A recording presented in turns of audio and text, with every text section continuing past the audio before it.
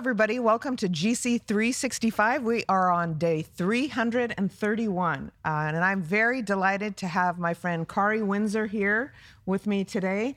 Kari and I met, I think, springtime. We first did a Bible study, a book study together.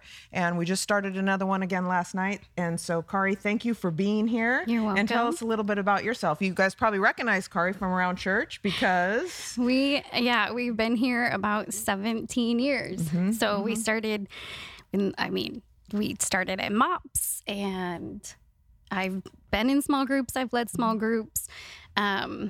I've been a mentor mom in MOPS, and now we usher once a month. Yep. And I work part-time at the food bank with the backpack program. Yeah. Coordinating that. Thank you. Because like I said, we've done a couple book studies together. So now we're doing our sort of Bible book study today. And we're on, again, day 331. We're into Daniel. I wanted to point out my Daniel shirt, which is Daniel 3:25 from yesterday's reading. So anyhow, on that note, we're starting with Daniel 4 and King Nebuchadnezzar. And we're not going to say his name too often because we're going to stumble on it. At least I am. So part of what I read about this chapter is that really kind of the overall theme is it points to one thing, that all things will be redeemed through Jesus Christ, and how earthly powers and reigns will always lead to destruction, but God's reign is enduring and perfect. So that kind of is sort of the overall theme for this. But what I loved when I came across this day and started looking into it is it talks about a dream. I love to do dream studies. When I have a vivid dream, I'll write it down. We like to talk here at church sometimes about, sharing a dream or how vivid it was or what was the weirdness of it. So I liked reading about this interesting dream. Yeah. And I do not keep any sort of notes on my dreams. I feel like they're very weird and don't really take note of them. Yeah. And it's funny, though, how some stick with you and some you just kind of forget upon awakening. But this was quite a doozy of a dream as far as in its being vivid in nature. The tree that grew very tall and strong, reaching high into heaven, fresh green leaves loaded with fruit, wild animals lived in its shade.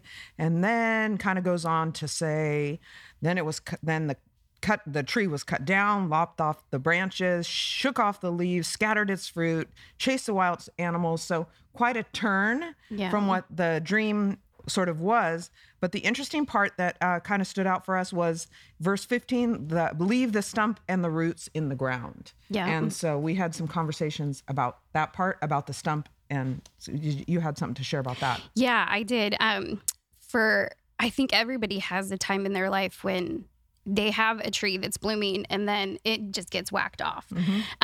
For us, it was the birth of our daughter who was born with special needs. And there's kind of a story that goes along in the special needs community. It's called Welcome to Holland.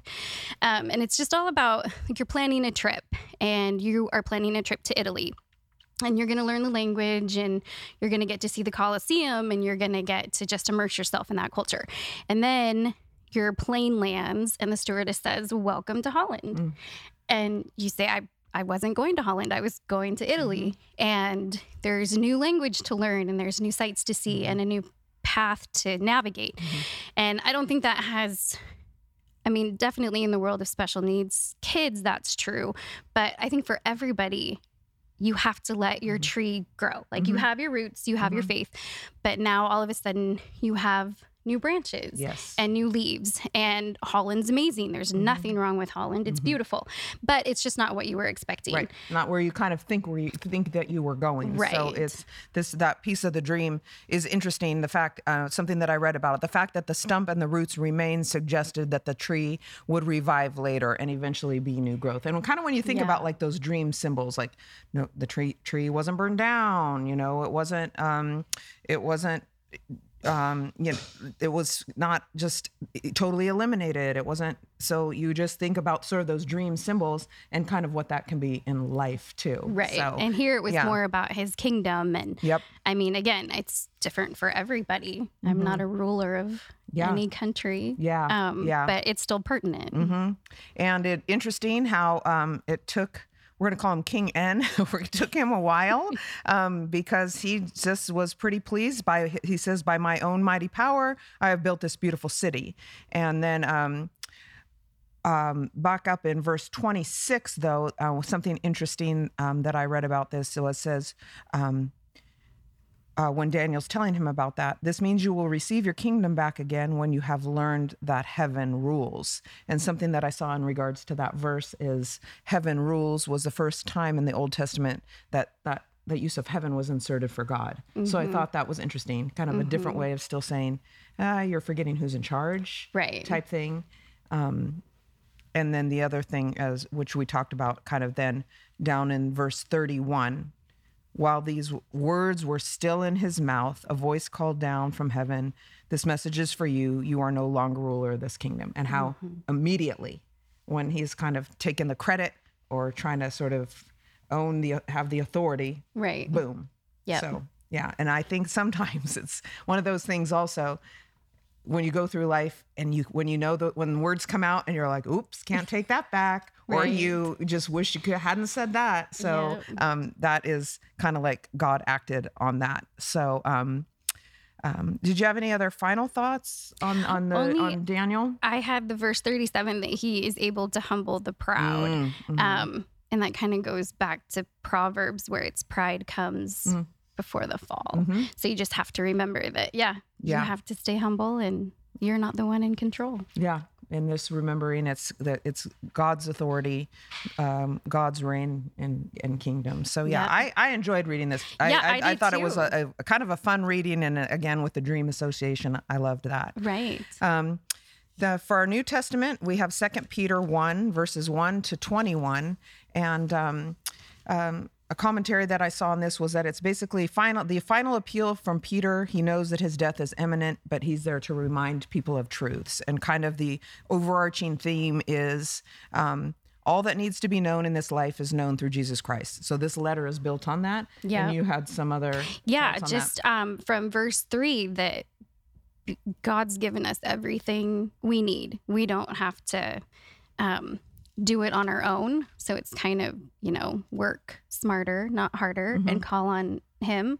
And the first thing that came to my mind was the easy button from the Staples easy button. Staples, yes. Yeah. And we can push the easy button. Like we have that in us. So we don't have to do everything on our own. It's there. Yeah. We can just call on him. Yep. And that he was reminding people of those things. Yes. I love also in verse 5 where it says supplement your faith, kind of add to it. So it's like we have the foundation, and then another way that we can grow in that, like it even says, the more you grow like this, the more productive and useful you will be in your knowledge.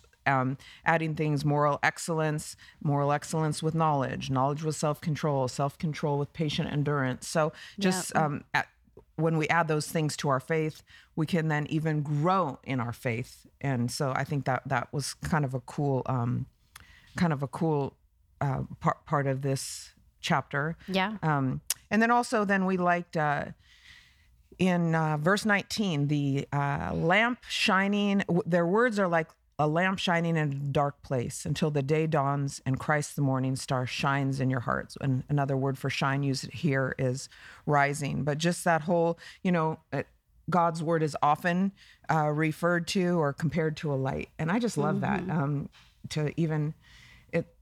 When you go through struggles or hard times, to even giving voice to things, it's like you feel like it's not just out in the open, it's out in the light. Right. And I love that. And it gives visual, it gives you something to look towards. Yeah. If you've got light on your path, you're looking towards that. You've got somewhere to go. You've got a direction. And that actually leads right into our psalm with the lamp and the light. Yes, in verse 105, your word is a lamp to guide my feet and a light for my path. And so it's funny. I remember when my son was in went to fifth grade camp, they played like I went for a hike at night. Oh, yeah. And, had a flashlight. And it was just like so fun to be out there with kids in the dark, kind of woods, but all they needed was that flashlight. Yeah. And I think that's the same for us. If we can use that word as a lamp and a light for our path.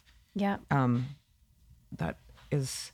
It does what it does. It illuminates everything kind of and puts things in a new perspective. For sure. So, and then as far as how this psalm started, in verse 97, I love your instructions. I think about them all day long. Another translation says, meditate on them all day long. And so we were talking about that. Yeah, it's just a life verse. It's like a lifeline that if you're keeping your mind on things that are pure and holy and all, from other scriptures, it gives you somewhere to anchor yourself to. Yeah.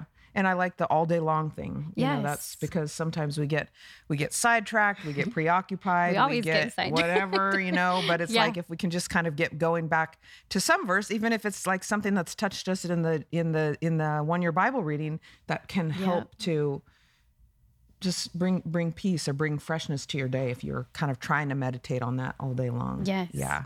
So anything else for the psalm that you had? I don't think so. Okay. So we're wrapped up with the Proverbs 28, 17, 18. I was like, whoa, this is pretty heavy. A murderer's tormented conscience will drive him into the grave. And when I saw that one and I looked it up though, an interesting note that I found about that was that's similar to Judas Iscariot and how when he betrayed Jesus, he turned him into the authorities, then he returned the money and took his own life, and how the magnitude of what he did and the guilt and that heavy conscience, he couldn't live with it. So I was like, oh, that was kind of just an interesting biblical thing to look at in that context, because that's...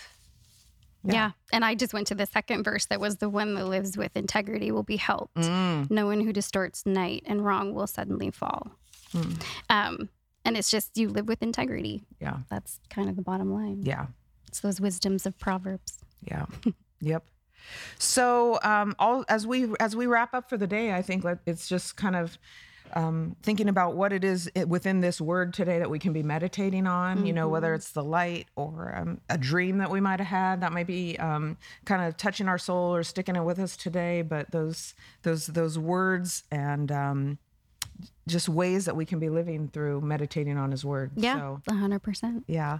So thank you for joining us for day 331. And just again, as you go into your day, may you meditate on God's word and what you read here in the GC 365. Kari, thank you. Loved having you here. Thank you. Loved talking with you in Bible study and now here today. So thank you for being a part of it. Enjoy your day. Bye.